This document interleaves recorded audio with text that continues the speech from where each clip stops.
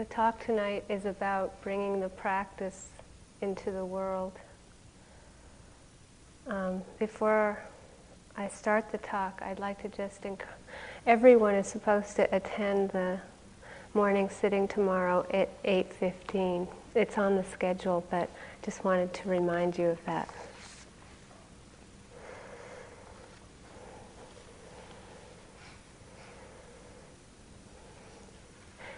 I spend about 5 months of my year here, as well as Stephen. I was born in this land, and I really appreciate this hall, the special feeling in this hall, the almost 20 years of all of us practicing together. There's a great power in the repetition of this practice of awareness here and around these grounds in this place. I feel such a deep gratitude for being able to be with all of you for so long. There's such a power in the continuity of this long retreat. We all get to share so deeply with each other. There's a power in this place, and it extends out to the neighbors in the community.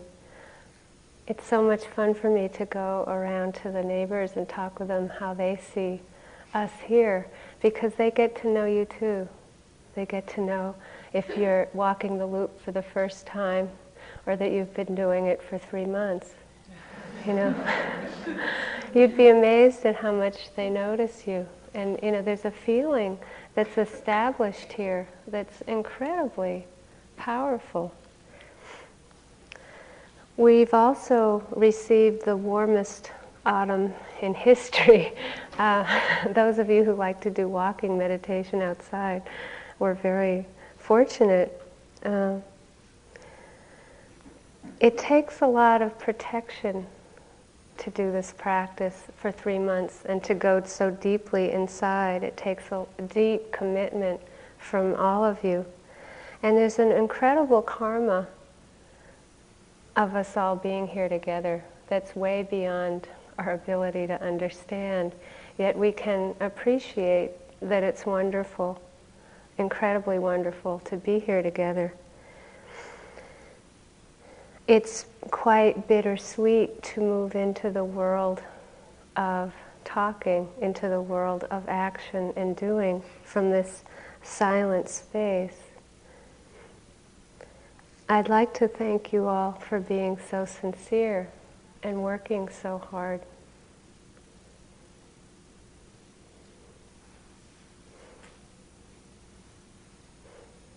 It's very difficult to find peace in this world, in this human world. And just to have the conditions that allow us to be here, it takes rare conditions just to survive in this world, never mind to be able to devote all of our energy into really going so deep inside. It's so rare. And we haven't had to speak for a long time. We'll be moving from this silent, quiet, non-doing space into activity. Sound of people communicating, relating. Most people at this point experience some fear in moving into this other world of activity. One of the perspectives I like to keep reminding people of in terms of this shift is that they're really, on a very deep level, there's no beginning and no ending. There's a perspective of anatta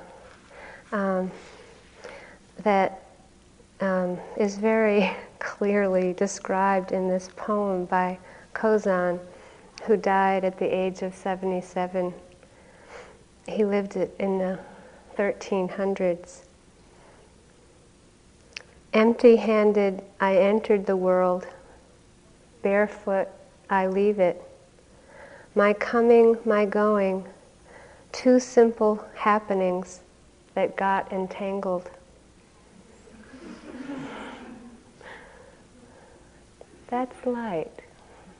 That's so light, and that's one way we can hold this shifting of the worlds, that it's not really shifting at all. There's no beginning, no end, there's no one who takes birth or dies.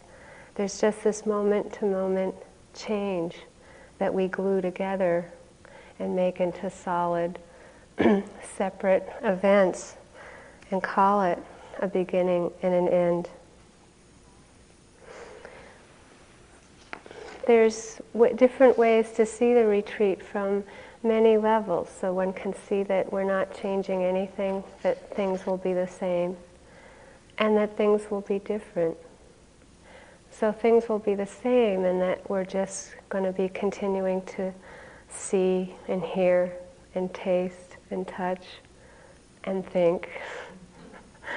And we will still be doing the practice. We'll be doing mindfulness. We'll be practicing metta, compassion, sympathetic joy, equanimity. How is it different? Mostly we'll be shifting into less protected environments. It's not so easy to be quiet. In this womb-like sacred space, we get to face our aloneness and feel this deep interconnectedness with everyone, with all of life. It's a very, very special space here. As Steve usually says at this point, people aren't doing lifting, moving, and placing out there.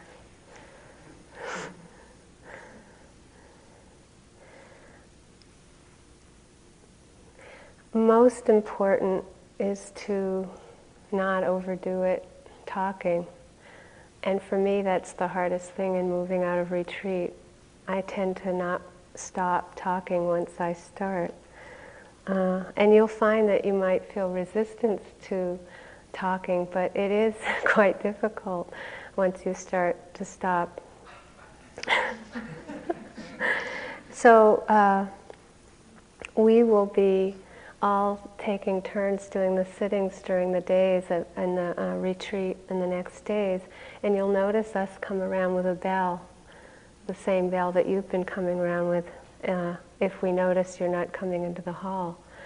Just to gently encourage you to let go of talking and to come and sit.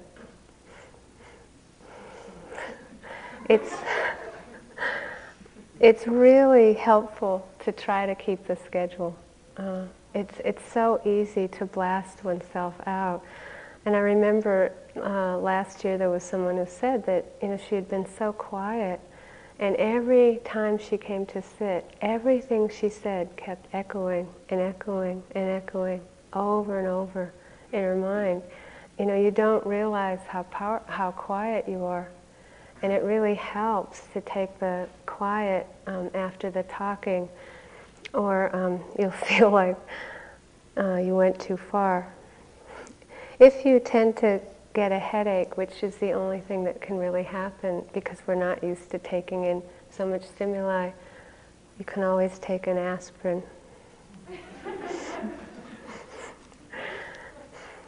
It really helps to take the quiet time so that you can explore this incredible world of shifting into the world of talking.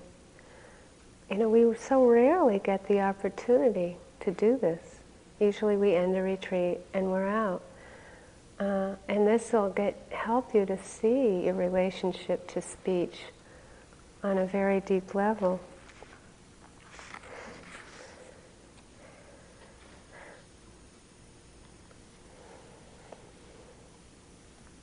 The first time I was here for a long retreat, when this night came, I went out into the woods and slept outside because I had such aversion to breaking silence.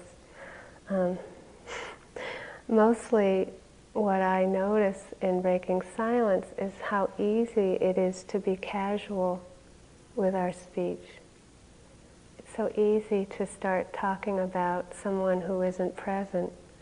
And I'd like to encourage you to at least try at the beginning to see if you can have a conversation with someone the first few days without talking about someone who isn't present. Sometimes the conversation doesn't go very far. And that's interesting in itself. Even if you just took it as a discipline to practice that for 5 minutes of a conversation and then start talking about other people, whatever, however long you want to extend it, it really helps bring the speaking into the present moment. It's a great thing to practice, to try. Not harming others with our speech. It's easy to be casual, and then it can be pretty easy also to go into a world of harm with our speech. So it's a great opportunity not to be judgmental with this, but to just notice as we go back into silence and then come out. We go back into silence to come out. How do we relate to what we're talking to in retrospect? What was it like? We learned so much from this part of the retreat. What felt light? What felt right? What didn't? So if we can do this practicing with our speech with the intention to understand rather than to judge, it's a great time to be here. When we actually leave the retreat, there can be a tendency to be over-exuberant with the desire to turn other people on to the practice. You'll notice you want to talk a lot, but if you look really closely at what you can share or the things that happened, you really can't get across to people who haven't done the practice what happened. What I notice, though, is that people are very affected by our ability to listen. We come from such space and such silence here that the greatest gift that you can give to people is your ability to listen. And you'll find that people will be interested over time in the practice by that kind of effect in you. People are affected by actual changes in us, not so much by what we say. Raising children, you'll notice that no matter how much you say something, what they learn is by how we act. It's like they're little mirrors of us, which can be horrifying at times. And what you can learn again in this process, in the months of coming out from the retreat, is to see that people are most affected by what we do, how we listen, not by being a missionary. The world really doesn't need any more missionaries.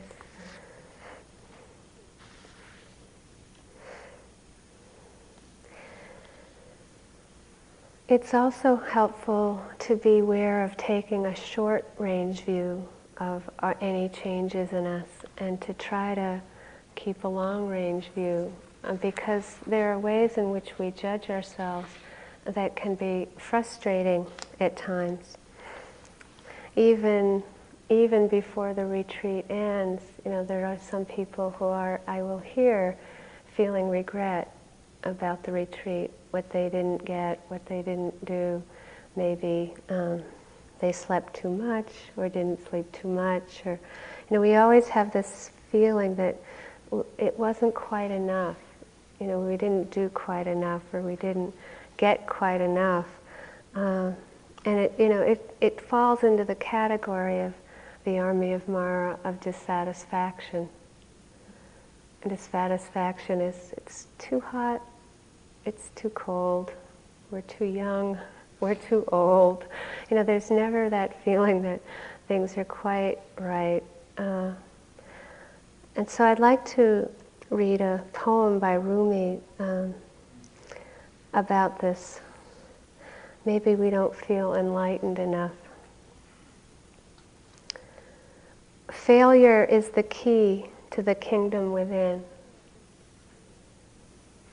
Failure is the key to the kingdom within. Your prayer should be, break the legs of what I want to happen. Humiliate my desire. Eat me like candy. It's spring. And finally I have no will.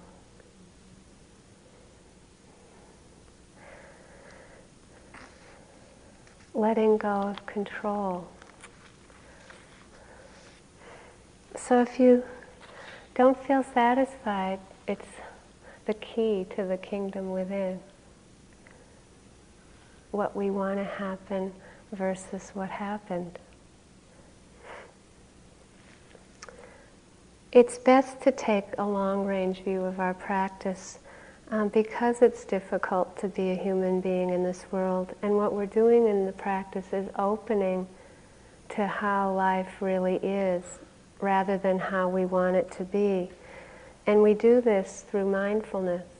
The mindfulness is the ability to see clearly what's happening in the moment, and out of that seeing clearly, we deepen our understanding of how life is.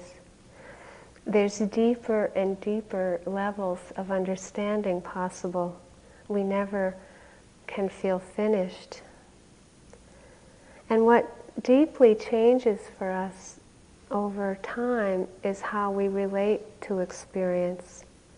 The more we understand how life is, the more we can live in peace rather than at war with this human world. There's less struggle, less fighting, and more of this sweet, unconditional acceptance of how life is. The Brahma Viharas, practicing the loving kindness and the compassion, the empathetic joy and the equanimity, are all about relationship, all about interconnectedness. And mostly we teach them so that we can learn more about self-acceptance. There's so much self-hatred in this world. There's so many people being so hard on themselves. And the Brahma Viharas are meant to help soften us so that we can accept how we are, so we can accept how life is. And it's out of the acceptance that we can explore how life is. We can't explore if we're not accepting. The pure exploration is what understanding comes out of.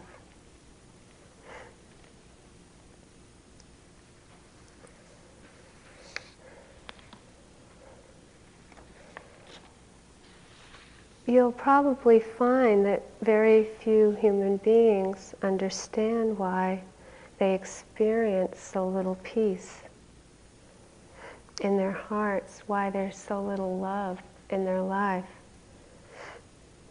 And we, on the long retreats, really get a glimpse into what's happening under the surface. We start to really see the relationship between moment-to-moment consciousness, the unpleasant, pleasant, and neutral feelings that happen each moment of consciousness. And when we're not aware of what's happening in the moment, which usually is hidden from us, we see that the suffering is merely the reacting to the pleasant by holding on. The suffering is the attachment, and the suffering is the reacting to the unpleasantness in this human world with fear or aversion, with withdrawing or pushing away. So we have very little acceptance of this suffering in ourselves, and we often have very little acceptance of attachment, aversion in others. We have to make space for it in ourselves as well as for others.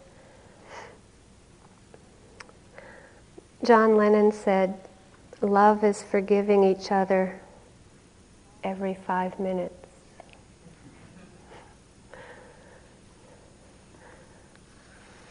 That's about what's happening. This is a quote from a Hell's Angel.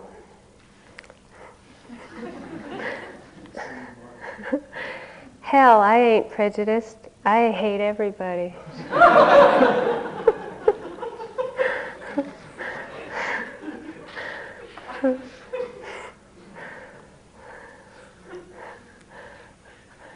Forgiveness.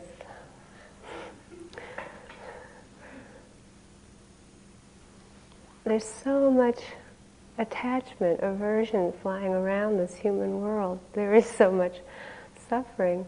And it does require, like this incredible forgiveness for just being here in this world. There's a teacher named Deepama that you've probably heard us all talk about. She had this amazing balance of warmth and coolness. She'd really worked at developing the metta, and this warmth was kind of oozing from her. And then there was this coolness, this deep peace, and they were in this kind of perfect balance, this balance of interconnectedness and peace. She loved to give blessings. Just before she died, actually, I had a dream with her in the dream. And I was having a dream about one of the most difficult people in my life. And in the dream, which was incredibly vivid, she asked me to bow down to the person. And she had me put my forehead right at this person's feet, all the way to the floor. And then she said to send loving kindness to this person. And her presence was so powerful in the dream. I just woke up. It was like, oh. And I couldn't at that time actually do it. And I couldn't at that time go up to this person and put my forehead to the person's feet. I hadn't developed enough metta in my life for that. And I was okay with that. I didn't push myself to do what she had said to do. But I realized it was a message, to just keep doing the metta. And it was hard enough for me to do it from my zafu, 1,000 miles away. Never mind. Go right up to the person and bow like that. What's interesting is, on a long-range view, things do change. At this point, it would be quite fine for me to do that. And it isn't something that I felt like I should have to do or push myself to do. I forgot about it. But in the time since that dream happened, it would be just so easy from the power of doing the metta practice in my own rhythm, in my own time. So much of the teaching is being able to let go of control and surrender to how it's happening for us, and to do the best we can, and to just take one step and another step. If we really listen to our heart, if we can do that, each step is usually possible. If we try to project, all of the mindfulness and the metta and all of the practice into the future, it's impossible. It's too much. It's just one moment at a time, one step at a time.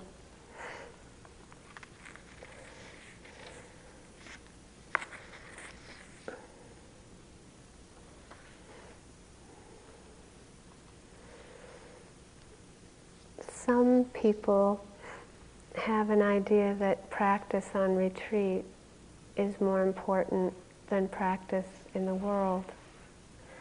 But that's really just an illusion. One of the most valuable insights that one can understand in the Vipassana practice is that each moment of our life is equally important. And to feel that one moment or one way is more valuable than another is really taking away the preciousness of this teaching. Each moment of our life, it's possible to be awake. It's really simple. It's either we're awake or we're asleep. And this won't stop. It's not going to stop tomorrow at 8:15, or it's not going to stop 20 minutes from now. The practice is practice. It flows. So of course I would encourage you to sit every day formally and to keep working with the Brahma Viharas and the mindfulness as much as you can, as much as you remember. We can practice forgiveness, remembering that forgiveness is a process, not a should. It's okay at times when we're not able to forgive. It's possible to have an awareness that if we see we can't forgive, that's okay. You don't push it. That's having metta for ourselves.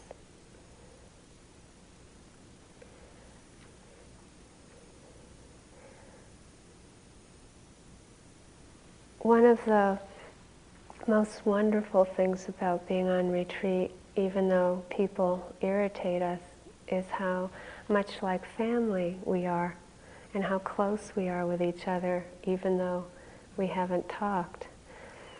And that the realization that Sangha is everything, and that spiritual loneliness is so painful.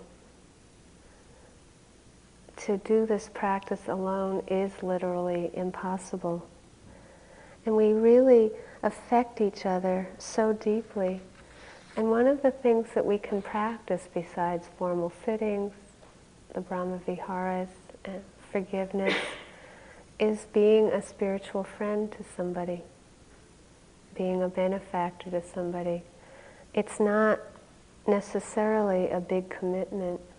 It could be a letter that you write somebody in prison who's lonely.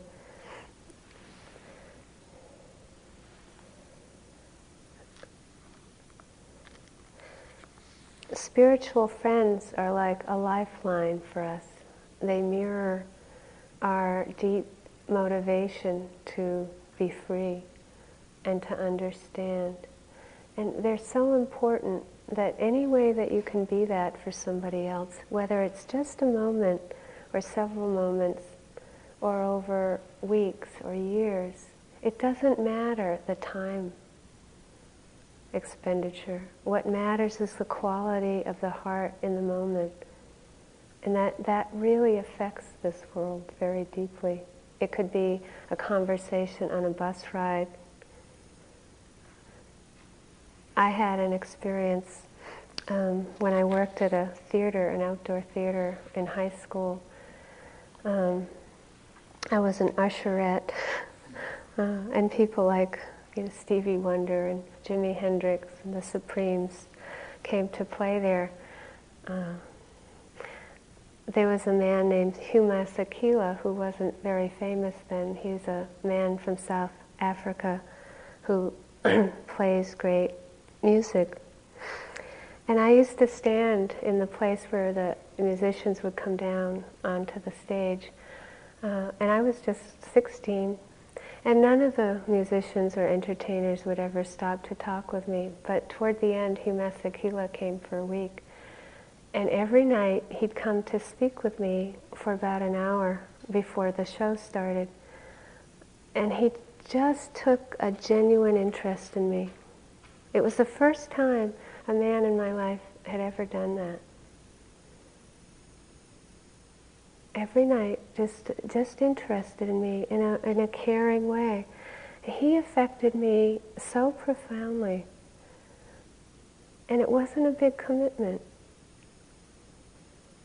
And later, recently in my life, I've heard that he's very interested in helping teenagers. And I didn't know that. I just know that he helped me a lot and helped me to keep going in my life.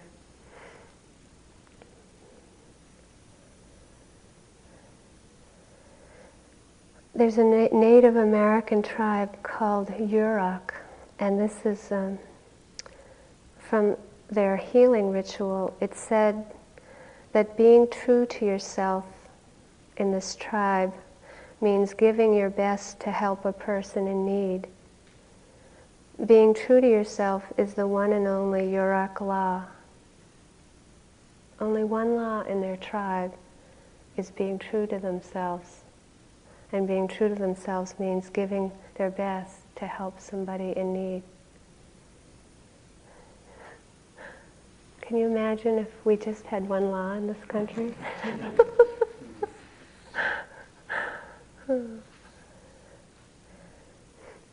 And we thought they were uncivilized.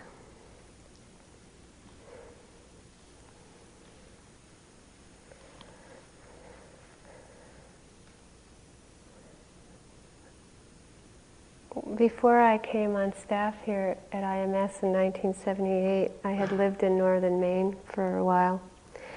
And when I went back, there was no Sangha up there. And I missed Sangha a lot. I had come down to help Deepama at the time, and I asked her about this, and she said, with these wonderful eyes, she said, "The Dharma is everywhere." I came back down here anyway. I felt that I missed Sangha. But her teaching was always absolute, that the Dharma is everywhere. It doesn't matter where you are. But I think that Sangha for us is very important. And I had to give up a teaching job that I had up there. And I came to a city nearby here, got a job working with these three men who'd been in the mental hospital for 25 years.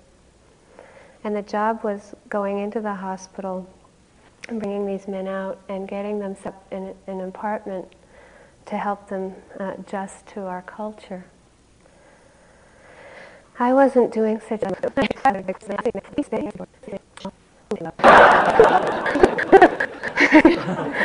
we were friends. And then he was really trying to figure me out. He said, "Are you one of us, or are you one of them?" And he was really right there, totally in the moment, seeing really clearly. And I said, "Well, I'm not really one of us. I'm not really one of you. I'm somewhere in between." So then he said, this was the clincher, he said, "Is this a job, or are you going to be my friend?" And it was really painful for me. It was like he was really getting at, what's your intention here? I'm a really hurt human being, and I want to know, if I'm going to open up to you, are you going to be my friend? And it just was so powerful an experience for me. Again, that kind of imagery that we have of people in hospitals of not being very clear. He was the most clear person I'd ever met. Right in there, right away, quick. And it was one of the most interesting years I'd ever spent, because in some ways the question is the same or different. Is the retreat ending? When you leave here, is it going to be the same, or is it going to be different? Or are these people who are in the category of disabled mentally, are they the same, or are they different? And it was like, basically, there was a way in which I could see that their rate of change was a bit slower than mine, but not that much really. And it was a hard situation because my relationship to the situation was very different than the staff I was with. The program was designed to create a lot of change in their lives, which, they weren't particularly interested in at all. One of the things that really helped me was to be in the moment and to not be attached to a result.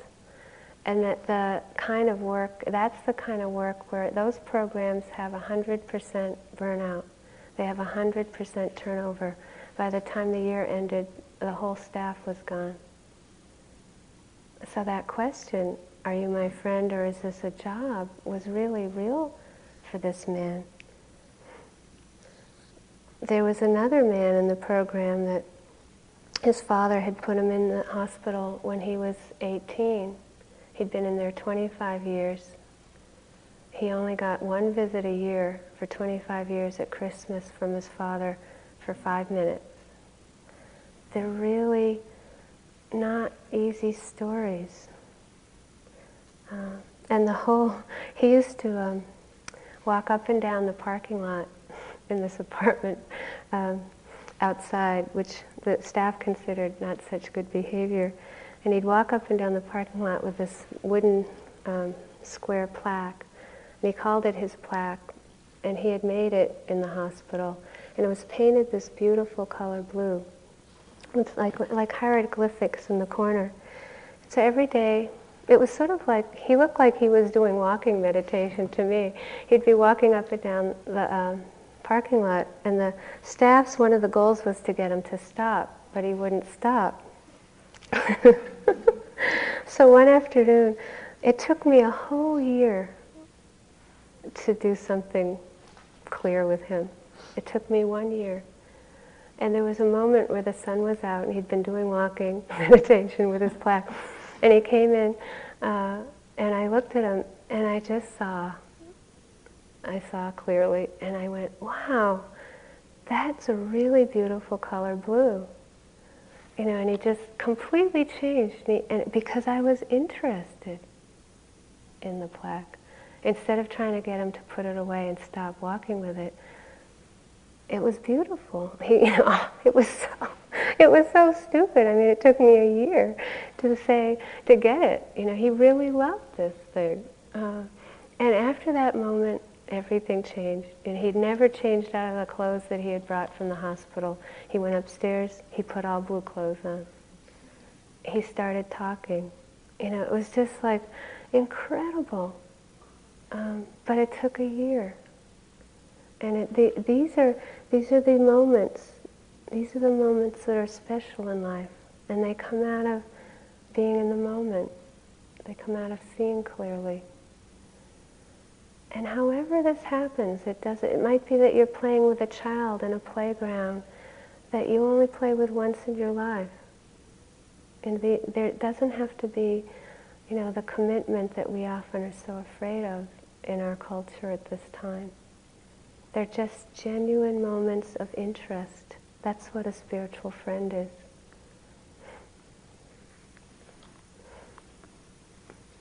Whether it's with ourselves or with another, what matters is our motivation. And we're only free in this world if our motivation has changed. Freedom of spirit is any time we're open to what's happening in the present moment and we're willing to be with it. That's the clear motivation.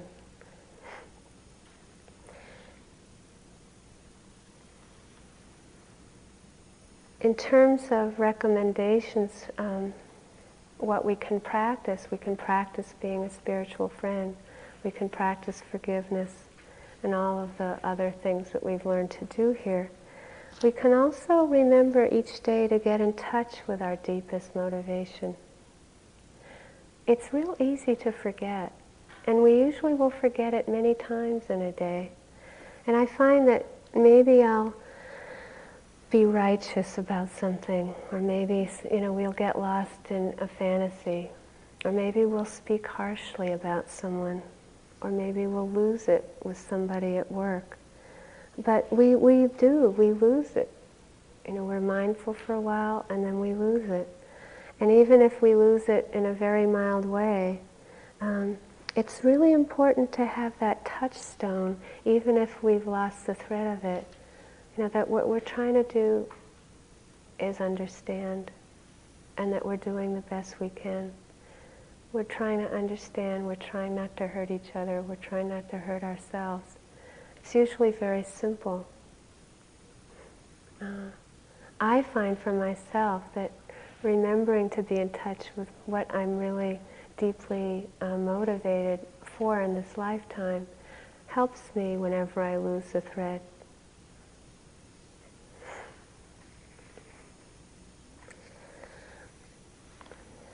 We're not doing this by ourselves. The Dharma really is everywhere. The truth is everywhere. And it's out of our understanding that compassion comes.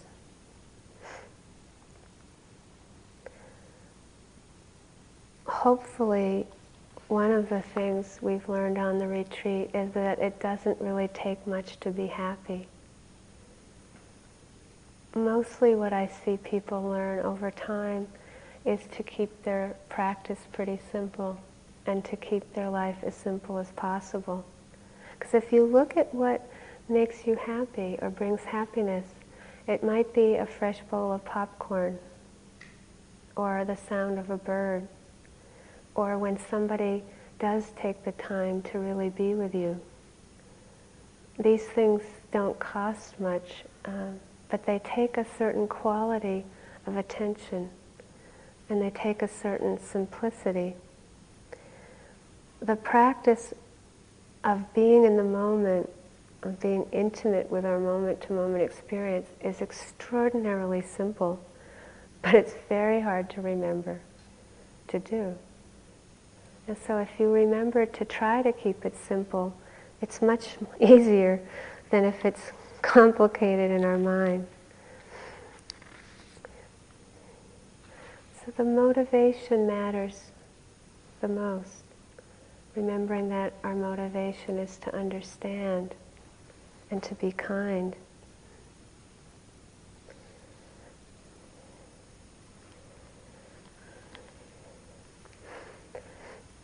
Sometimes we think if somebody asks us when we come out, well, how was your meditation retreat? How can you describe it? It's like so much happens. 3 months, well, I listened to the heat. People aren't so impressed, really. We had a really good meal 2 weeks into the retreat. I mean, what can you say on one level? This is a quotation from Black Elk, who most of you have probably heard of. He's a Native American that had a great vision when he went out in his vision quest. And this is what he said about it. While I stood there, I saw more than I can tell, and I understood more than I saw, for I was seeing in a sacred manner the shapes of all things in the spirit, and the shape of all shapes as they must live together like one being. Remember that you will have seen much more than you can ever tell.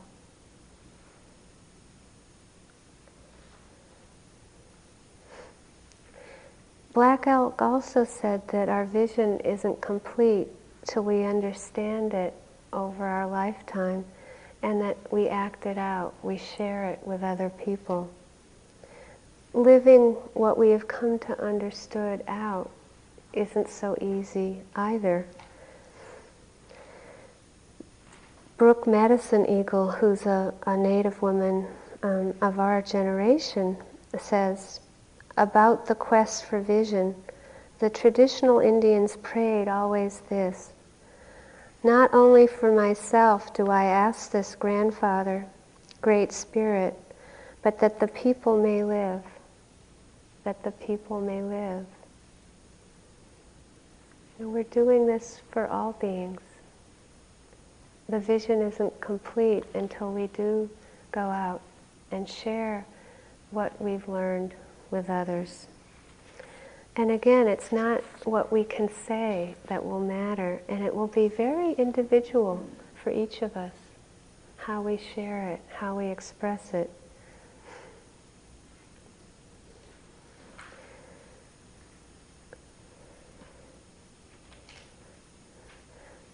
I had a neighbor in northern Maine who never finished junior high school, but she's one of the most spiritually mature people I've ever met. And I remind you that just because a person might not do this particular practice, that doesn't mean anything. In some ways, she could be called a fundamentalist Christian, and she was more developed than a lot of people I see in this practice. She really had kindness down. And when I was first up there, in the area we went into in northern Maine,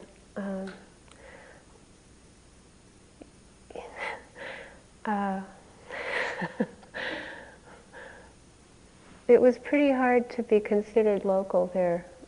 You know, it was like it was an impossible task to ever be considered part of the community. It was pretty narrow. And most of us looked pretty different than the people up there and acted quite differently, to put it mildly. And most of the people in that area thought we were the weirdest things in the world and didn't want to have so much to do with us when we first moved up there. And she was our closest neighbor. And I could tell that it was crossing a barrier that was miles and miles for her to come up to me and invite us to dinner. It was really hard for her, but she came up and she invited, there were 13 of us, 13 of us to dinner. And I just said, you sure? And she said, yep, I'm just being neighborly. And her neighborly was just turned into this constant shower of kindness. You know, I mean, her neighborly, being neighborly, was more kind than I'd ever experienced from anybody. She really knew what Christian was. You know, she lived it. She lived out the meaning of it, of not being separate. And I think that for us human beings, kindness can be one of the most difficult things, especially with speech. And it's very much a sign of spiritual maturity. Wisdom and compassion express themselves in kindness.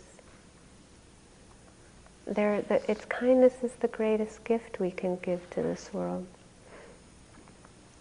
So we can practice sitting formally every day, sitting on the cushion and doing the Brahma Viharas. They all help us express kindness in this world, forgiveness, being a spiritual friend, and staying in touch with our deepest intentions help us live in this world with kindness.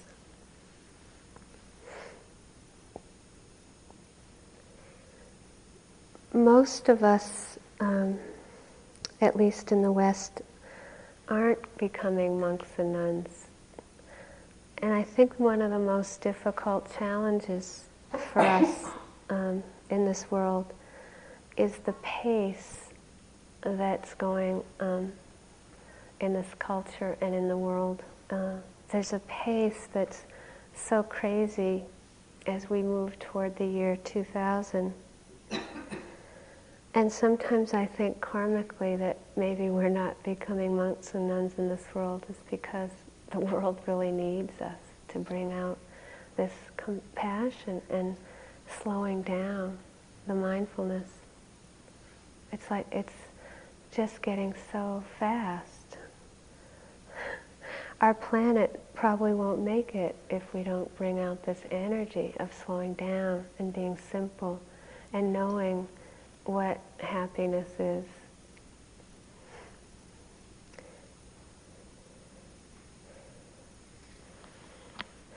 Just being mindful in the world is a gift. It's everything.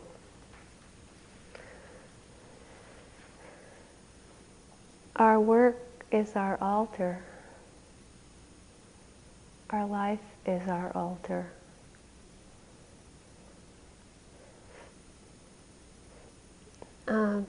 Being around Steve's family in Hawaii, his mother has an incredible mindfulness in her house, in her home, in her life, that Steve has learned from her, and I really appreciate being around. He has a care that he brings to his moment-to-moment life that, for me, I kind of had the world of retreat separated from the world of my life. And I'd rush through the dishes and rush through, the cleaning of the house and get it done, get it done, get it done. And his family, his mother, and they just bring this incredible care to whatever they do. No rush, no hurry. And it was so different than how I was raised. But it's the whole key to bring the practice into our life is to see that whatever we're doing is our altar. It's our meditation hall, our workplace, our home. And life can get very busy. I have a friend that is a lawyer for the mentally disabled. He's the one who got me that job years ago. And he has several law offices now in the state, and he's constantly driving around, and his wife, and he just had a baby, and he told me recently that late at night when he's driving on the Massachusetts Turnpike, before he comes home, he'll stop at a truck stop and meditate. And I felt so inspired by that, that no matter what, no matter how busy he is, he takes the time. Even, he said he develops really good concentration until one of the trucks turns on their lights, and then it wakes him up and he decides to go home. But life can be pretty busy out there. And if it's just getting a little meditation in the bathroom or at a truck stop, if it gets that busy, remember that that's a lot. You can take 5 minutes, 10 minutes, 20 minutes. Whatever you can do is enough.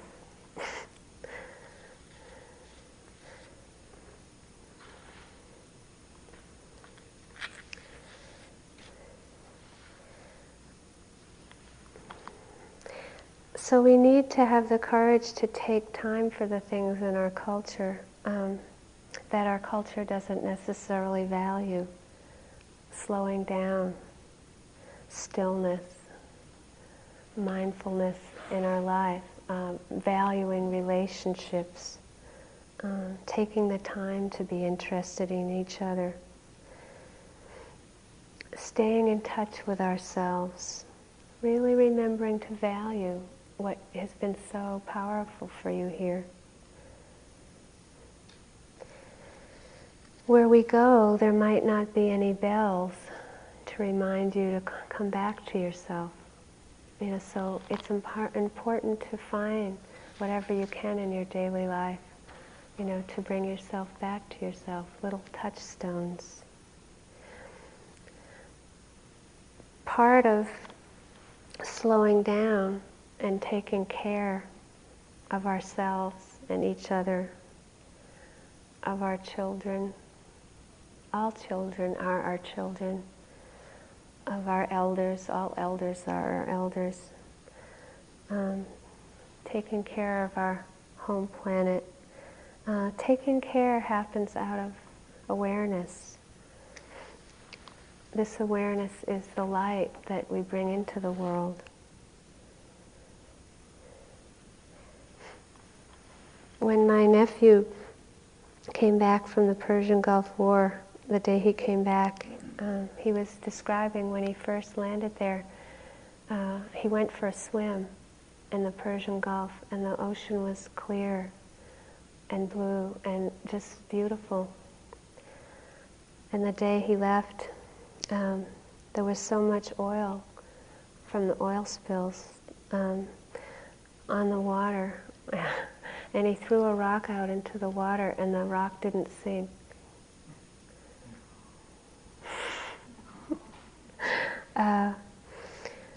And of course I could say a lot about that war, but there's such a drive for more and more energy, and such a drive for more comfort, more money, more conveniences, faster and faster.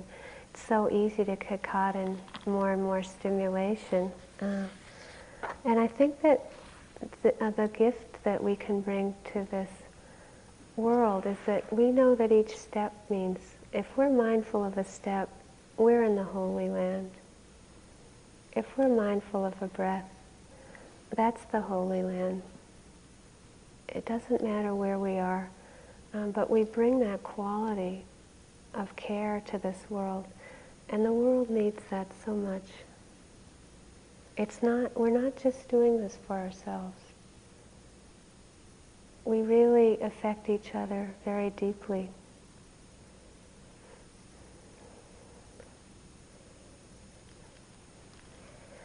I'd like to end with a quotation from Chief Seattle, a great Native American chief. Teach your children what we have taught our children, that the earth is our mother. Whatever befalls the earth befalls the sons and daughters of the earth. If men spit upon the ground, they spit upon themselves. This we know. The earth does not belong to us. We belong to the earth. This we know. All things are connected, like the blood which unites one family. All things are connected. Whatever befalls the earth befalls the sons and daughters of the earth. We did not weave the web of life. We are merely a strand in it. Whatever we do to the web, we do to ourselves. Let's sit for a few minutes.